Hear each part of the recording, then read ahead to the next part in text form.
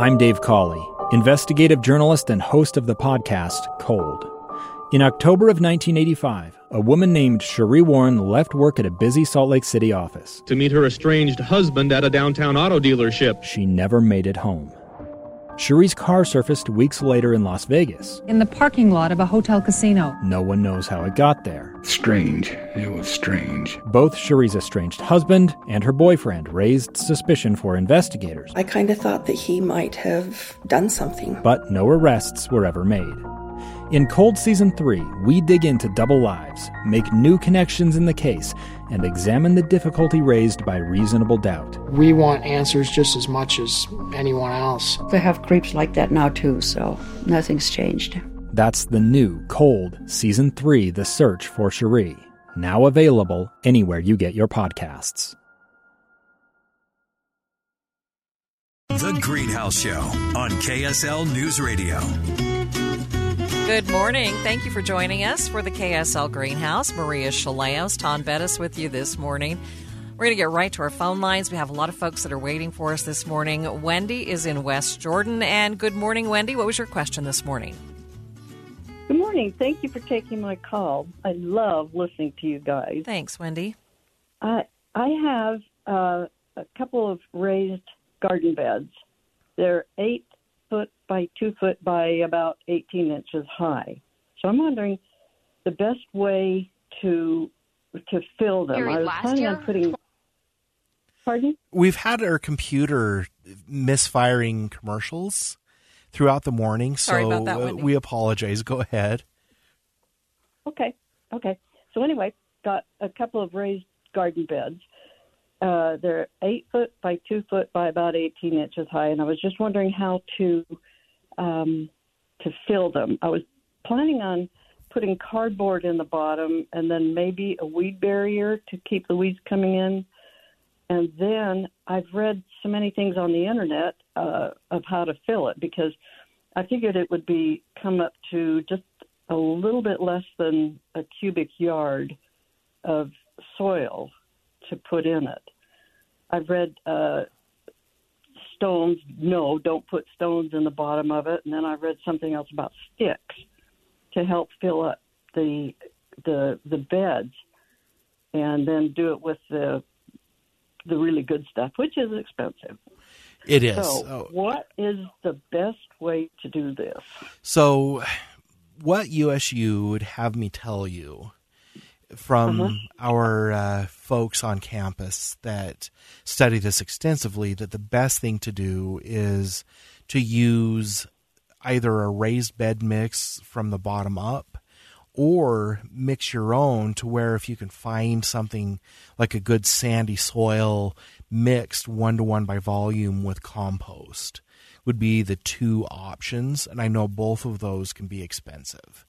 But with those beds being 18 inches deep, you want a profile of about a foot of whatever material you're going to use to grow in, whether it's a sandy loam mixed with compost or just a straight raised bed mix. And if you have a foot of it, it's not that it's less important, but if you have something underneath that doesn't match the texture and the components of what's above it, is a little less prone, because what will happen is you can sometimes create what's called a perched water table, to where water will collect, especially if you only have 4 or 5 inches of growing mix on top. It will collect in there, and it has to be 100% saturated before it drains through to the next layer. And so when I hear about people doing like these layered raised bed mixes, well, I've got 6 inches of sticks and then 6 inches of leaves, it can be a bad thing. It'd be better to incorporate those all together. So if you did need something in the bottom that was just going to fill them up a bit, I probably would use 6 inches of like a 1/2 inch gravel to 1 inch gravel, just laid in, and then put the soil on top. And I'm not recommending doing that, but if you can find that less expensive, it's something you can do. I mean, but I would recommend filling the whole 18 inches with whatever you're going to use. But if it's too expensive, that would be my plan B. Okay. All right. Hey, well, thank you very much. I appreciate that information. All right, Wendy. Thanks so much for your call today. Next listener, Ton, is in Mona this morning, and they have texted in that they have a weeping cherry that they planted in April. The leaves are turning dark on the edges of the tree, all over the tree. Any suggestions on how to help this tree be happy? Well, I would need pictures of the leaves to be sure if the entire tree is doing it. It's environmental. Oh. Now, I will say that we need to get Sheridan or JD on because the stone fruits all over the Wasatch Front, but especially it seems like Davis, Weber, Box Elder, Cache County have really took it on the nose over the winter. They're seeing a lot of death, a lot of conductive tissue damage, and just a lot of these trees, which the ornamental cherries are in this group. It's just that they don't produce nearly as much fruit. And so there could be something like that going on. But what I'll have them do is send an email to gardenhelp@usu.edu. Meredith Seaver monitors that, and I'll have her forward the email to me so I can look at pictures. That's Joab County is in my area of direct responsibility. So instead of trying to give my email out, gardenhelp@usu.edu is much easier. Okay. I'll just have Meredith forward it to me. So Perfect. Let's see. We have Jim on the line next in Magna. Good morning, Jim. What was your question? Well, I made it through. Thank you. I've been looking at a lot of articles online about using vinegar as a weed killer, and they seem to contradict each other a lot. So I'm wondering if it makes a difference whether you use the white distilled vinegar or apple cider vinegar. Some of them talk about salt in the recipe, and some of them say that you should only use that where you don't want that plot to ever grow again.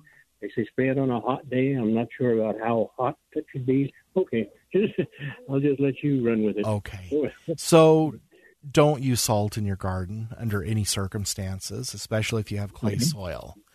A lot of these homebrew weed killer recipes if you want to make a horticulturist skin crawl, these homebrew recipes you see online, yes, they will kill, but it's the aftermath, especially if you repeatedly use them, especially with these salt recipes, over 4 or 5 years, you can make your soil salty and then nothing will grow. So let me address the vinegar alone. So the type of vinegar you use isn't really going to make a hill of beans of difference because the vinegar itself is acetic acid, and the flavors of the vinegar, whether it's apple cider, the white vinegar, balsamic or whatever it is, are other chemicals and things that are imparting a certain flavor to that vinegar. And so, but it's straight acetic acid is what is actually going to scorch those plants down. And so a lot of our vinegars that you buy from the store are between 4.5% and about 6% acetic acid. And then they have all the other things in them that give them their wonderful flavors. I love balsamic vinegar to soak vegetables and things in and kind of pickle them.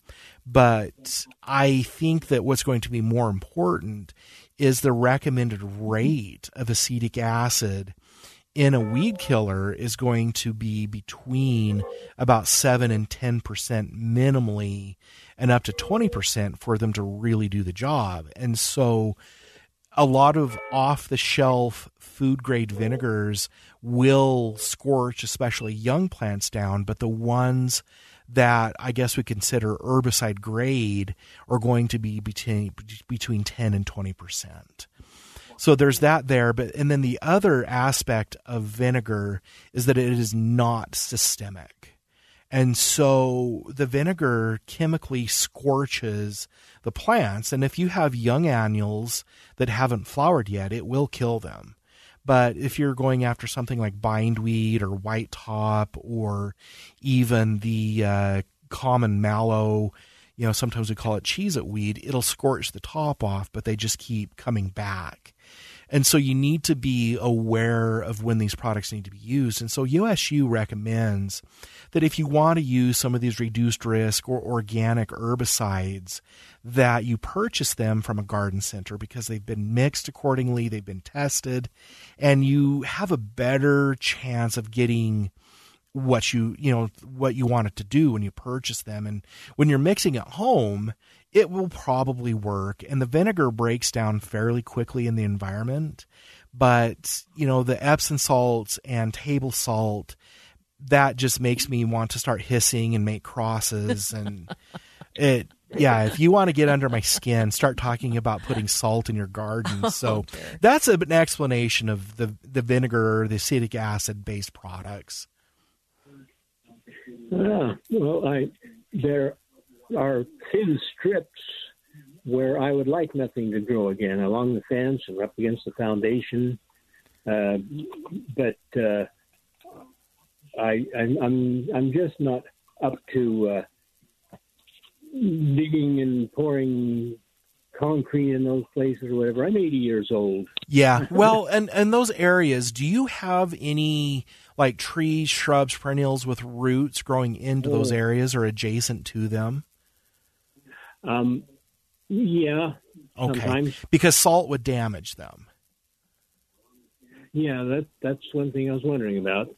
So what I maybe would do is get something like Preen or Treflan or any number of other pre-emergent products and just spray those areas out with either the vinegar or Roundup, and then put a pre-emergent in there.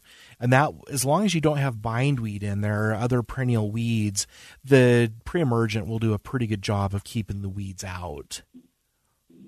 Okay. Well, I think that probably covers all my questions. Okay. All right, Jim, thanks so much for your call this morning. We need to take a break. The number to call with your questions, 801-575-8255. When we come back, Marilyn, you are going to be up next, then Scott and Ken. And you can also text us your questions, 57500. Two friends taking pictures of the rising full moon on a summer night. Two teenage kids doing what teenage kids do. When a stranger with a gun and a death wish changed everything. It was violent, it was senseless, and I will never understand it, I will never accept it. I'm Amy Donaldson, and unfortunately, we're all too familiar with stories about how violence shatters lives. But what we rarely see is how they are rebuilt. In a new podcast, The Letter, we relive tragedy, but only so we can hear the rest of the story. The struggle to reclaim lives, the realities of grief, and the possibilities of forgiveness. I believe in miracles. Sometimes I thought, there are no miracles. Yeah, there are, and this is a big one. Follow The Letter at theletterpodcast.com or wherever you get your podcasts. Good morning. Thanks for joining us for the KSL Greenhouse. Maria Anton with you. Let's go right back to our phone lines. We have so many callers waiting at this point in time. Marilyn is in Roy this morning. Good morning, Marilyn. What was your question this morning? Hi. I have two questions. First of all, let me preface everything by saying everything I have is in pots, and they're about 24 inches wide, because I had a soil analysis that showed too much sodium, potassium, and phosphorus.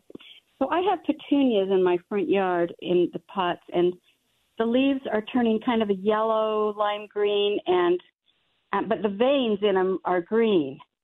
It's on a drip system, and they're watered about every 2 days for about probably about an hour.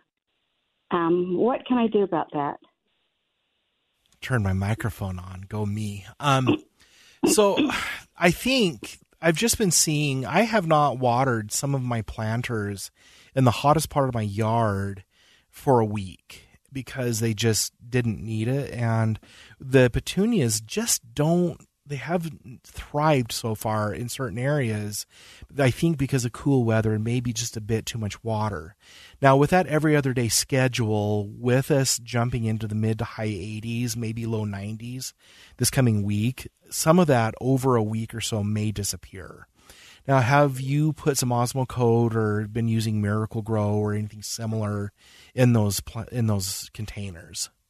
When I planted them, I put Osmocote in it, and I bought them at Flint Nursery, and I don't know what's in their fertilizer. It's a blue bag, but they say they use it on their plants, and I fertilize them twice. It's probably Peters. There's a brand called Peters that is blue, but the Osmocote is going to be critical through the summer. But what I would say is give it a week to 10 days, keep an eye on them, and see if they start to come out of it. And if they seem to be getting worse, send some pictures over to your extension office in, let's see, what you're in, Roy? Yes. Okay. Yeah, to Weber County, to Helen, and see when their clinic's open. You can talk to some of their horticulturists and master gardeners. Now, I will say, are you in West, Roy? We're right off of 1900, just about 5 blocks down from the freeway, I-15. Okay, and I'm just curious why your soil has so much sodium in it. Do you know if anything was ever applied or? No, I had it tested. Okay. Was it USU that tested it, or who tested it? Okay. It was USU. Look up USU's fact sheet on sodium. I think it's sodium-affected soils. And you can use gypsum to try to help drive some of that sodium down farther into the soil so that it's friendlier to growing things. But there potentially are some solutions to that. And you can pick up gypsum from IFA in your area, maybe Dallas Greens if they're still around, J&J Nursery, Valley Nursery. So at any rate, look up USU and sodium-affected soils, and it'll give you some things to do to see if you can drive that sodium out or down. Okay. All right. Thank you. And then my other question is about my tomatoes. How often do you fertilize tomatoes, and what kind of fertilizer do you use? Look up USU's fact sheet on tomatoes in the garden. So you just do an internet search of USU and tomatoes in the garden, but you can fertilize them when they're first planted and maybe a few weeks later, but you don't really do a lot of fertilizer on tomatoes. Oh. Unless you want a lot of green. Well, if they're in pots, an Osmocote is going to be fine. If they're in the ground, you don't really fertilize them too much, but a liquid fertilizer or Osmocote or its competitors, either of those would be fine so they get a steady dose of nitrogen at a low level. But in the ground, you don't really fertilize them. In pots, you have to. Okay, so I put Osmocote in when I put them in. Do I just sprinkle it around them like every 2 weeks or something? No. It depends on the type of Osmocote because they have anywhere from a 2-month feed to a 9-month feed.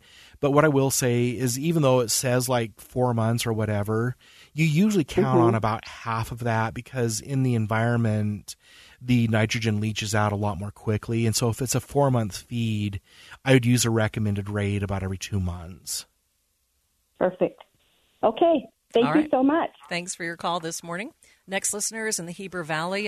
Their yard was decimated by voles. Now, the damaged areas are coming back slowly, Ton, but they're wondering if there's what fertilizer they could use to help. Sounds like their lawn, right? I would try, if you still have tracks, maybe get some native soil from around where they live and fill those tracks in with a rake. And the grass itself will fill in. Dave's back there making vole death signs to us. But the grass itself will fill in, but there are questions about what seed to use. No, what fertilizer they could use just to help it out. Just any lawn fertilizer is fine. There isn't a magical lawn fertilizer, but it's more important they get something on. All right. Scott is in Mapleton. I'm going to try and squeeze him in here before the top of the hour. Scott, what was your question this morning? Hello? Good morning, Scott. What was your question this morning? Hey, so I am a certified arborist. I was out looking at a client's honey locust tree, and there was no signs of borers, no signs of any galls or leaf curl or anything like that, but the entire crown of the tree is very, very thin. It was about 15 inches trunk diameter at breast height, and looking at it deeper, we realized that there was some weed fabric around the trunk of the tree. So I recommended the removal of that to help the tree revive and come back. And as I was driving away, I noticed another tree just, a block down the street that looked exactly the same. So I just thought I'd call in and see if there was anything else that you would recommend that you know of. Have seen I might not be aware of something like this a couple of times, and it seems like every time we drop, our temperatures drop to 0 or negative, we go from moderate to really cold. And then with the weird seasons we've been having, that we've been seeing honey locust all over the Wasatch Front, that a lot of them are healthy, but a lot of them have really thin canopies, dead limbs. And I think it's environmental damage to where, especially honey locust, even though they're drought hardy, they don't seem to like going into the winter drought stressed. And if they were stressed for any reason, and then we got those sub-zero temperatures over the winter, that seems to have done a lot of damage to them environmentally. Okay. And I remember I was still up in Logan, serving with USU up there, and this happened. And there was just a lot of trees. A year or two later, we saw bark sloughing off. But you see this in entire neighborhoods, and we've been seeing some damage in other trees, like I mentioned, the stone fruits. But I think this winter was just really hard on them. Okay. What recommendations would you give at this point for a tree like this? Water deeply, but not more often. Just make sure that every few weeks they're being watered to a depth of 24 inches, depending on what the lawn irrigation is like. Put some lawn fertilizer around them to see if you can generate some new growth and new conductive tissue, but that's about all you can do. Okay. All righty. Thank you very much. All right, Scott, thanks for your call this morning. Next listener, Ton, was wondering, they have a cashmere cedar that has lost its needles. It looks like it's dying. Just the top of the tree. It was planted in 2007. They're wondering if you would think that could be saved. Maybe, but if those needles are dropping and they're seeing no growth, then what they would probably have to do is prune that out and see if the tree will generate more growth. So don't give up on it yet. Don't give up on it. See if you get new needles, but that's about all they can really do. All right, we're going to take a break for the news. We'll be back with more on the KSL Greenhouse. 2 years ago, Americans watched in horror as a crisis unfolded at the Kabul airport. There's desperation and anguish. More than 80,000 Afghans have since arrived in America, but this story is still unfolding. I'm Andrea Smartin. In my new podcast, Stranger Becomes Neighbor, we'll find out what happens to these new arrivals in our communities. Who would help our newest neighbors? Follow us at kslpodcast.com, Apple Podcasts, or anywhere else you listen.